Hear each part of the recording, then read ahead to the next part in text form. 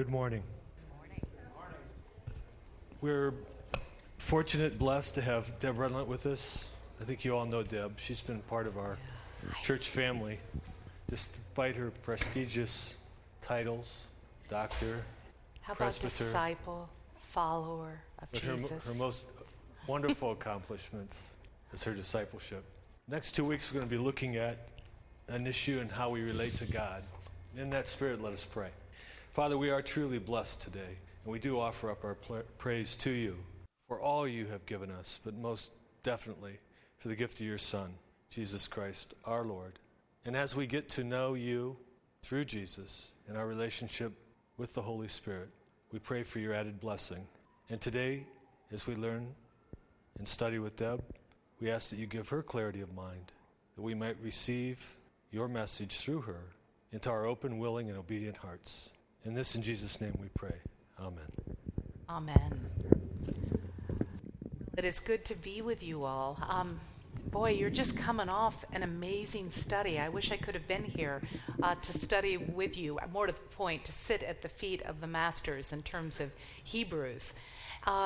This class comes out of a comment that Dan made coming out of early service months ago, actually. And in the service, I quoted Richard Rohr. Are you all familiar with who Richard Rohr is? He is a Franciscan priest who has lived his life in poverty in community. And he formed a community many, many years ago in Cincinnati, and that community continues to this day, and then chose to move to Albuquerque, New Mexico, to be in one of the most, as he says, beautiful and yet impoverished states in the United States. And to really grapple with the actions that we take and the impact that that has on the shaping of community, on the creation of poverty, and the impact that it has upon individual lives. As I noted, he is Franciscan, and so he is deeply earthed in a piety that very intentionally is committed to that inward, outward journey. So he is a contemplative who lives out his ministry in terms of social justice in a very active way, but he is very clear that that relationship between the inward journey and the outward journey there is an essential partnership. And so Richard is known for just kind of coming down to the essence of something. And here, we're going to grapple over the next 2 weeks with the Imago Dei. In fact, you have a homework assignment for next week, and that is this week to spend some time in Matthew 14. Matthew 14 gives us this beautiful image of a day in the life of Jesus. But we're going to begin today with where the Imago Dei, or the image of God, comes in Scripture, in Genesis. And we're going to really grapple with some of the images that we all carry inside ourselves of God. Because what Rohr challenges us with is this reality, that our image of God creates us. Your image of God creates you. What do you hear in that statement? Okay, so could the opposite be true as well? That as our own views are opened up, as they evolve, we can not only be limited, but we can grow. Okay, so what else do you hear? Your image of God creates you. God is every find her key or Uh-huh. I follow. How thoughtful of him, yes? Oh, he loved you. And now? Well, now I've won over at least halfway. Very good. Well, so where were your views of God when you were first married? He was kind of out there, and Okay. he was guiding me, and Oh, no, I think you spoke. I expected good treatment from him, so I never feared. In fact, that's one of the things that irritated me the most early on, was you got to fear God. Then I finally somebody what that meant. Respect. Yeah. But he could indeed. All right, anyone else? I have Jack. more comfort with the God creator. Okay. than I do with Redeemer. You know, it's interesting, and you guys heard me reference this a little bit last week in terms of Trinity Sunday. I can spell, not talk and spell at the same time. These, in theological terms, this is called economic language in terms of the function of God.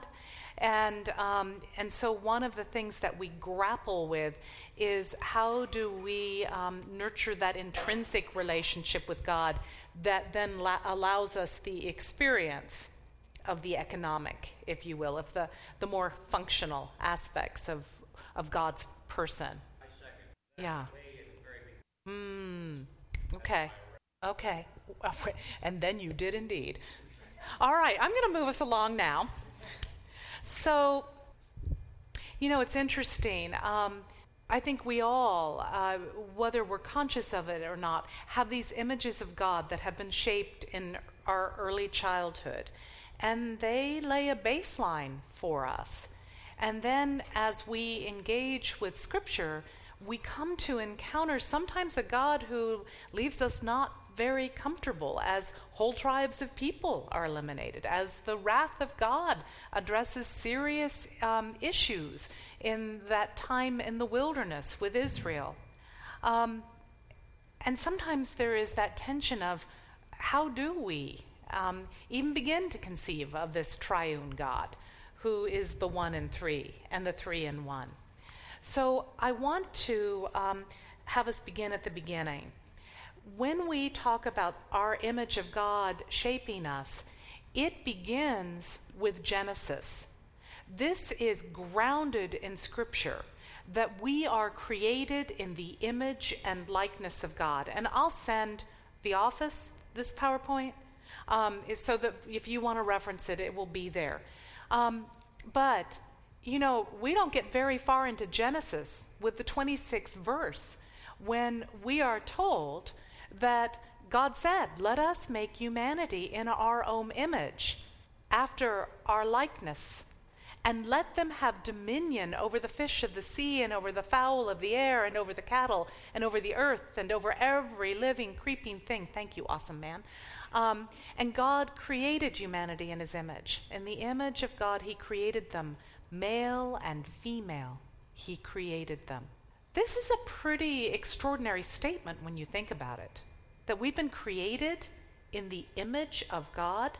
There's a responsibility that comes with that. And how we live with being created in the image of God reflects both our understanding of this and our willingness to line our lives with this. So, go ahead, Jerry. Really grabbed me out about our, in our image. Right, plural. All of a sudden, there's Trinity already. Oh, yeah, absolutely. And male and female. You know, our use of pronouns can get us really hung up, folks. And yet, if you think of some of the images that God uses throughout Scripture that Jesus used, Jesus compared himself to a mother hen. But we get into these very bounded set beliefs that then prescribe how we understand our relationship with God, not just how we understand Scripture, but how we understand our relationship with God. Richard Rohr says this, that Scripture has the ability to move us to transformation. The Apostle Paul in 2 Corinthians 3:17 through 18 tells us that we are to be transformed degree by degree into the image of God. The word transformed in Greek is morphao. And that means that there is this yielding that allows us to really yield and let go of anything that is not of God. So I want us to take a moment, and we're going to do a little swing through, just a mere 1,000 years of art history. And I want us to reflect together on how the image of God was seen through the eyes of some great masters over the last 1,000 years. So where else to begin but the Sistine Chapel? What do you see? And what does this painting of God and Adam tell us? He was feeling right at home, wasn't he? Yeah, but you know what? How important is that, to be at home in our own skin? And how many people live with shame and this sense that something is not right, as opposed to claiming the reality that we are created in the image and likeness of God, that we are fearfully and wonderfully made, the psalmist tells us. So you're right, Adam's at home in his own skin. What else do you see? Oh my, whoa, there's some strong implications there. So God reaches out, but we're reaching out too in response. What else do you see? Well, oh, sorry. Yeah, they're looking at each other. So there's that mirroring. Now, I guarantee you that Michelangelo did not read an article on attachment and attunement and mirroring.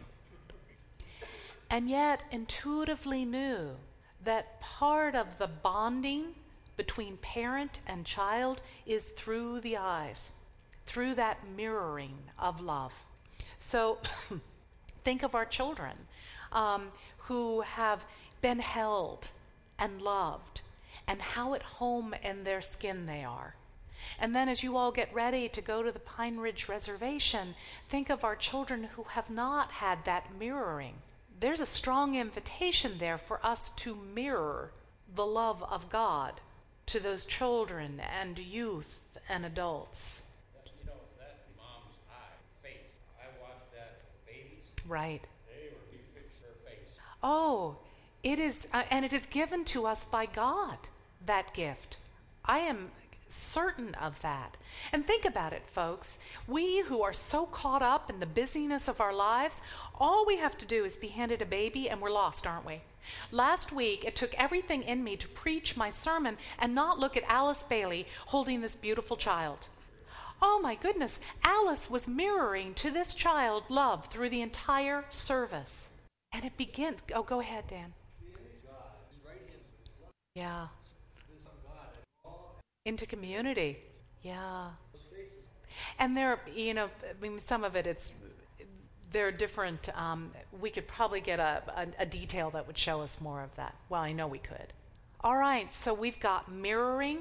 We have God reaching out and our response to that reaching in. We have others, and there is this sense of being at home in ourselves. Kent. Oh, okay. Not young. You know, Meister Eckhart, 14th century mystic, said, I tell you, I am becoming younger every day. Can you not see it? Can you not experience it? And that sense that we must, you know, with age comes that wisdom that allows us then to become again like children. Because there's also, I mean, so we have God, you know, wise, older, and yet playful, too. I mean, they're touching fingers. All right, we're going to move to a very different image. This is an image, the one we're moving to, that Karl Barth had a reproduction over his desk. And as he wrote page upon page upon page of theological doctrine, he kept calling himself back to this particular image. And so this is the image that is considered to be the way in which the baseline, if you will, of our Reformed theology of the last century has been shaped and formed. So this is an altarpiece, and I'm sorry it's so dark. It's not as dark on my screen. And so we have John the Baptist, and then we have the patrons. And above John the Baptist are the words from Scripture, I must decrease, that he might increase. Thanks, Dan. What do you see? And what does this image of God tell us? Sacrifice, suffering, Redeemer. See now, boy, that puts a whole new feel, doesn't it? So we have God, Creator, God, Redeemer, but when we attach it to this image, any image of God on the cross, what else do you see? Yeah. So go ahead. Ooh, if we had paid better attention, that wouldn't have been necessary. Love, a deep sacrificial love. Well, we have Jesus looking over Jerusalem saying, and, I would that I have gathered you as a mother hen, but you would not do it. So there's some tension in that. But we do have a love that is sacrificial. So we have that, we go from, with the Sistine Chapel, God the Father, and that playfulness and that mirroring and that attachment and attunement that is born of that. And what happens, of course, in the garden is there is that falling away from relationship. And then we come to experience God in the second person. And Barth has been challenged as having a trinity of the second person. So Barth's theology, especially if you set it in the context of the time in which he lived, and with the atrocities of the war, had that focus on the God, the second person of the Trinity, Christ, the sacrifice, and the love born out of that. Now I want to pull us back, though, to another image of Father. This is the prodigal son with Rembrandt. I am so sorry that's so dark. Wow, I don't know. Well, I would encourage you, I'll send this to Karen today, and just download it and you'll get a fresher image. But in this, we have the older father inviting the prodigal back home, reaching out. And in the shadows, we have the older brother. And of course, we know the response of the older brother is not a happy response at all. And the use of color was intentional. Henry Nouwen's written a wonderful book on the prodigal. And he believes that the prodigal is not the son, but the father. Anything else you want to highlight from this image? How is this informing us in terms of our image of God and what we are to mirror? If you think about the last three. Jerry, go ahead. Well, forgave him his horrendous life. Yeah. Some might call it stupid. Yeah. But do we forgive unconditionally or with caveats? Yeah. Amazing image, isn't it? All right. Another one from Chagall. This is Genesis 18 by the Oaks of Mamre. Remember that Abram and Sarai were there. They had already left everything to follow God. And initially on that first trip, they have water and they follow the line of the Negev. But then they get to a point where there is no longer any water. They've been promised that they will have descendants that number the stars.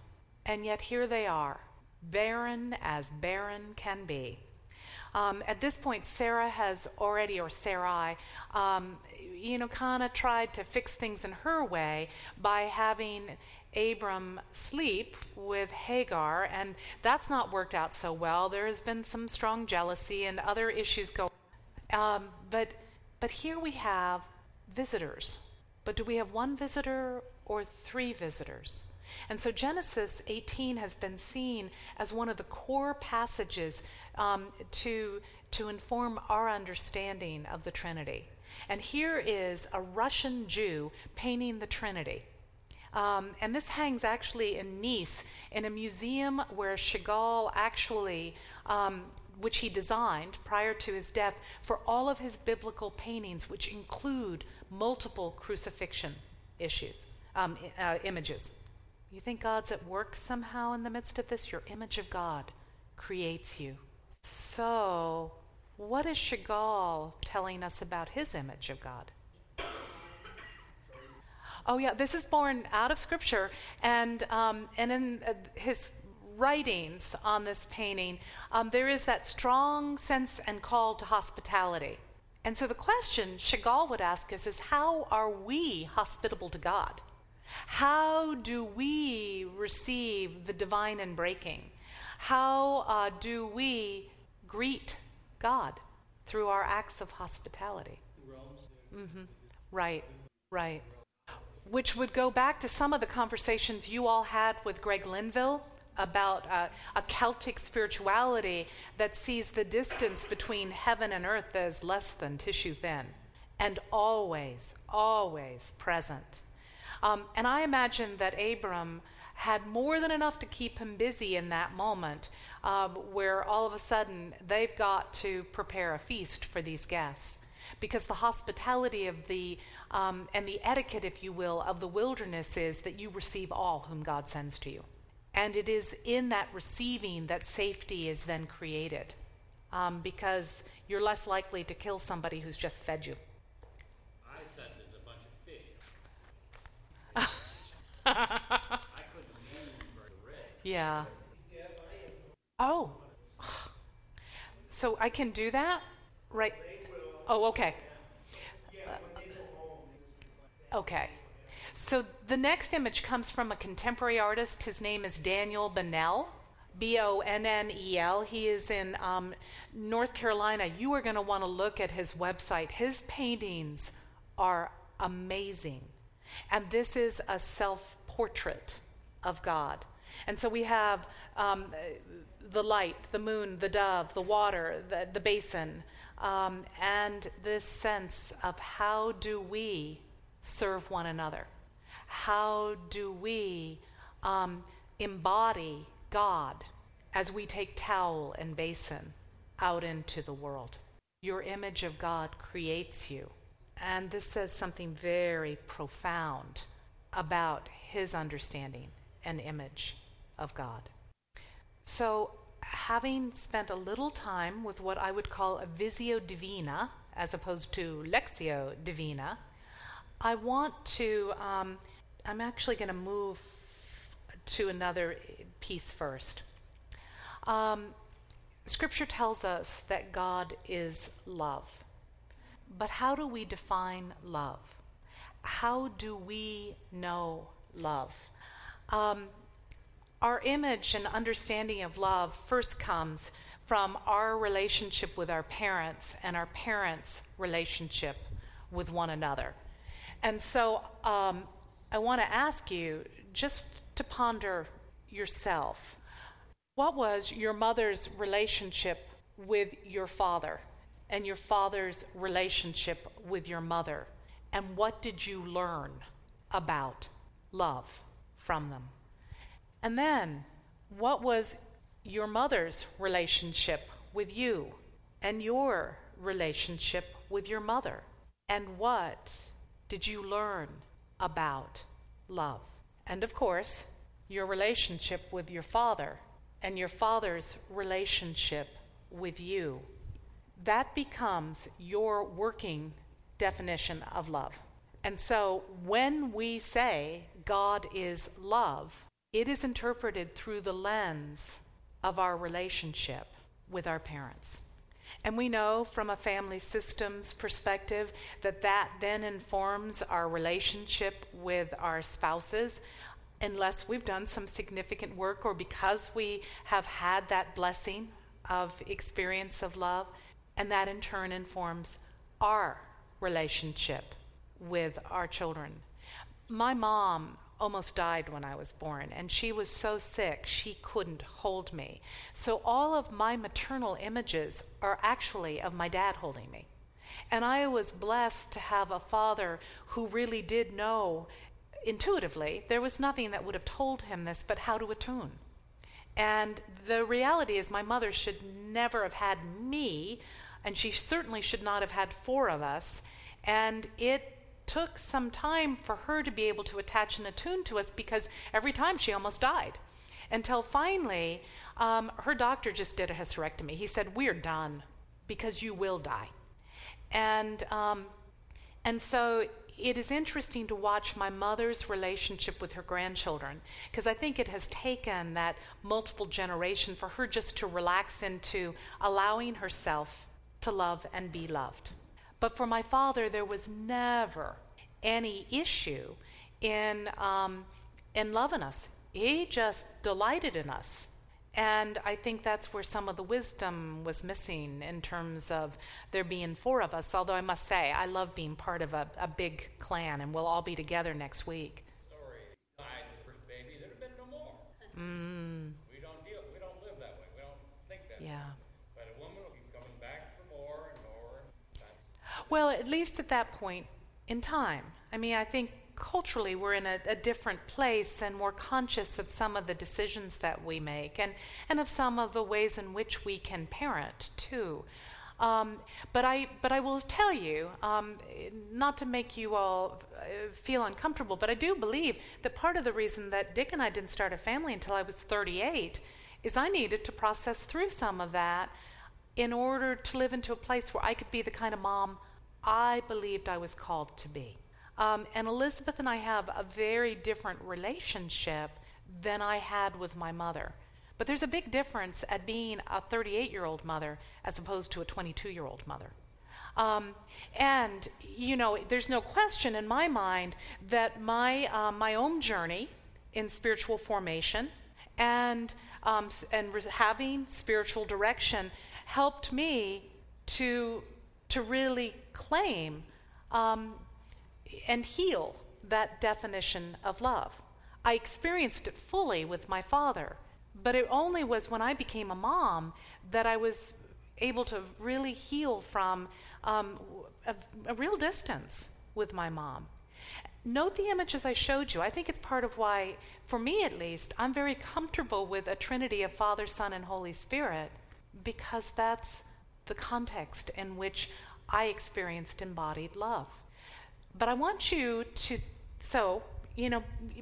be honest with yourself about where there is gift and beauty and perhaps where there are yet some unhealed wounds and where there might be invitation to allow God to come into that, born out of our experience of a suffering God. Go ahead, Jack. Well, I'm very comfortable. My word were all that I'm at that point just human model. Problem is life dealing with fractures. Right. Trying myself and but how do I come to these other people? The holes exist in that relationship. So that's tied to episodic memory. Nancy, do you guys have a time scheduled with Edith to come? All right, so Edith Opart not only is a trained counselor, but she is trained in formational prayer. And so we had a conversation that led to the blankets outside and wanting to create safe space, specifically for the children that you all will be working with at Pine Ridge Reservation, but it also is for the children in our community.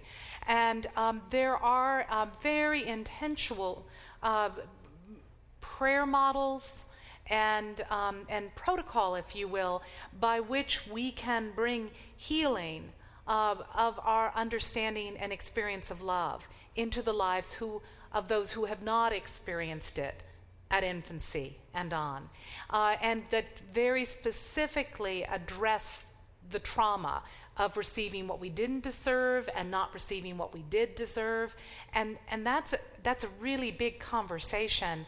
And in fact, I would invite you all to think about possibly looking in the fall to a class here in formational prayer that might invite you into at least being aware of the prayer protocols that would allow people to experience the grace-saturated embrace. Because what Jack says is so true. We may be blessed, at least with one of our parents, with an experience of love that mirrors and allows us to know God as love. But that is not the case for our at-risk children. Jerry? Oh, I would love to. So, when you think about, have you read my book? Oh, we can take care of that. Okay, so if you think that our image of God forms us, where are we best afforded an image of God but in the earthly journey of Jesus?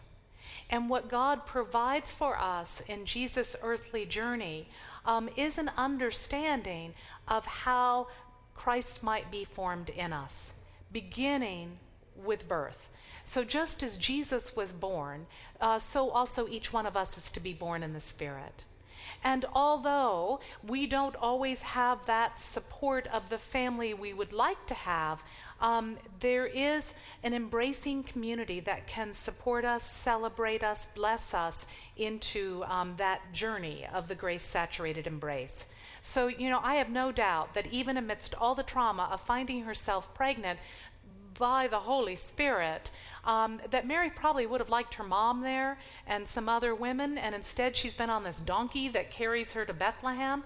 And there is this supporting community that embraces and surrounds Mary and Joseph to both celebrate and consecrate this birth. So a piece of the grace-saturated embrace is that we need to know we're celebrated, that the party begins when we've arrived, that we are loved just for who we are. And there's absolutely nothing we can do in that moment. And that we are called to be consecrated, holy unto God.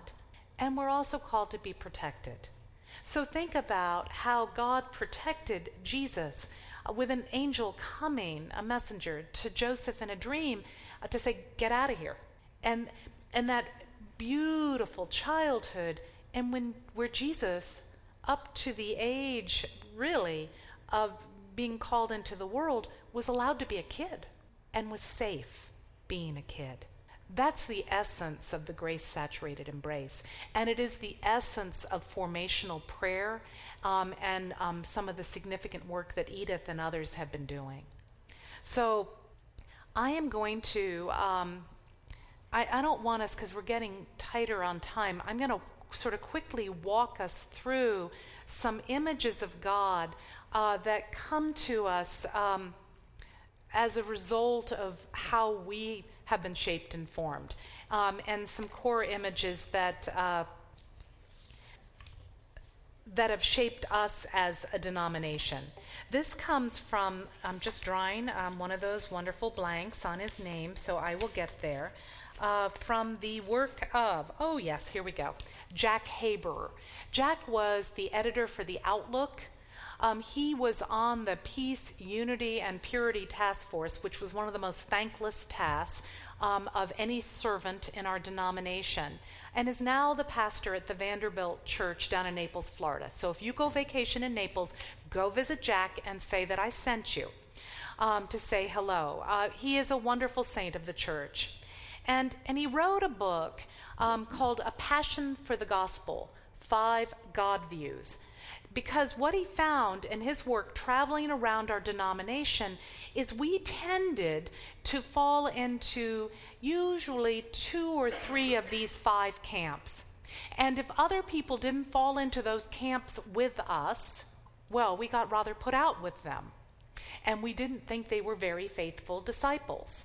And we began to find our relationship with others across our denomination fraying. And so this is his language. I probably would choose somewhat different language, but as he looks at how the image of God has created us as a denomination and therefore impacted our own personal faith journeys, he said that, there is the inclusivist. That's the business of welcoming. That's the Wednesday ministry. It's Wednesday, right, when people come? So it is the central task to break down the walls between people, to open the doors to outsiders, to unmask the privileged insiders. Actually, altruist is the Wednesday ministry. This is to say, we welcome people from all walks of life, that everybody belongs here, that you may perceive this as the church where you have to be a certain way or do a certain job or have a certain number of degrees, but that this is for everybody. And part of what I love is that through the week there is this steady flow of everybody through the doors. The challenge, of course, is that we need to remain connected to the gospel, and that openness to everybody needs to be born out of our understanding of who we are as disciples of Jesus Christ. So with the altruist, we then come to the least of these, to that ministry, to those who are most at risk. And there is that sense that the central task of the body of Christ is to extend mercy to the hungry, to the sick, the poor, the abandoned. This is Matthew 25. When I was sick, you did not visit me. When I was naked, you did not clothe me. When I was hungry, you did not feed me. But here's what Mother Teresa would say. If we extend that without also extending the invitation of Christ, we've failed to do our job. It is a both and. It's not an anonymous, we're going to feed you because we follow Jesus. The ecclesiast, I will confess to you that these are the individuals with whom I most struggle these days. At their best, they want to strengthen the faith community. They want to build up the church, and in doing so, often will place structure in the driver's seat. So I have one particular pastor who prays for me all the time because he believes that I don't believe in structure. And that's not true. I really like my bones, and the bones are the structure of our body, and they kind of hold us. We couldn't get very far without them. But they are to support the spirit that dwells within. And so sometimes this can put structures before relationship and before the vision of who we are in Christ. The devotionalists are those who hunger for God. They are the people who keep calling us into that beautiful, intimate relationship with God, inviting us on that discipleship journey so that we might really discover for ourselves how our image of God shapes us. But here the tension is sometimes we can get disconnected from feeding the hungry and reaching out to our community and making sure the bills are paid so the lights can be on. And then finally, the confessional, a passion for the truth. But of course, for us, truth is embodied in the person of Jesus. So this is pretty dense material, but part of what I want to convey is that our images of God, which are shaped out of our first experiences of love, in turn inform how we approach being the body of Christ together. So I want to just pause, and I want you to take some time around your tables, and I want you to just reflect a little bit as you think about Scripture.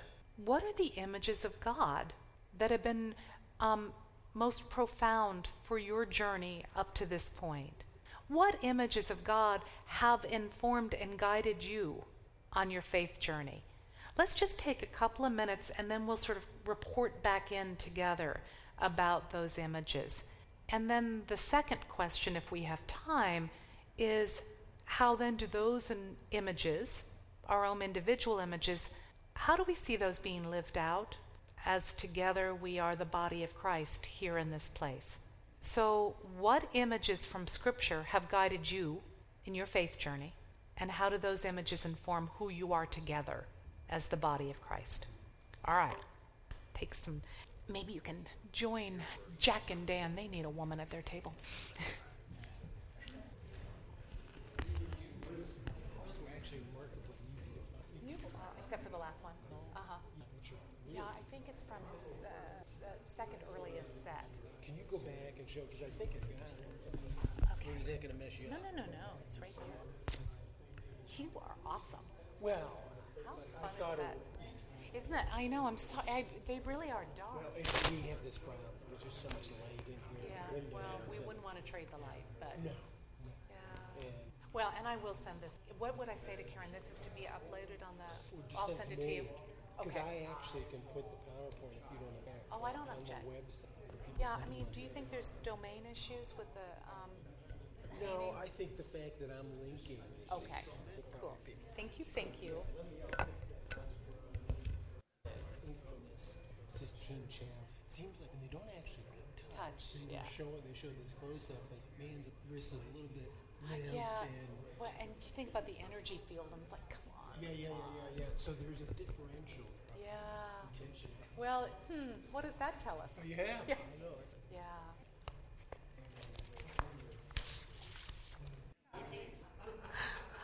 I'm shocked.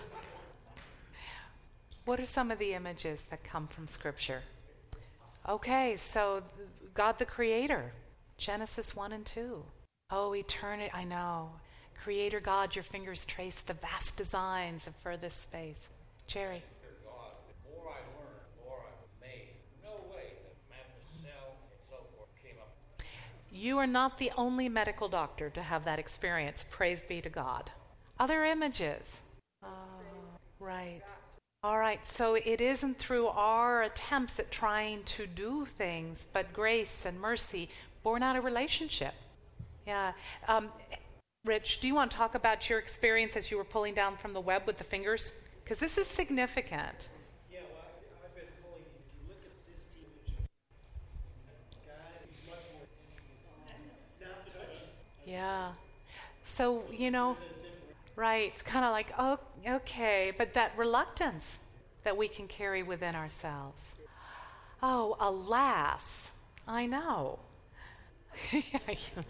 I'm the eldest of an eldest and an only.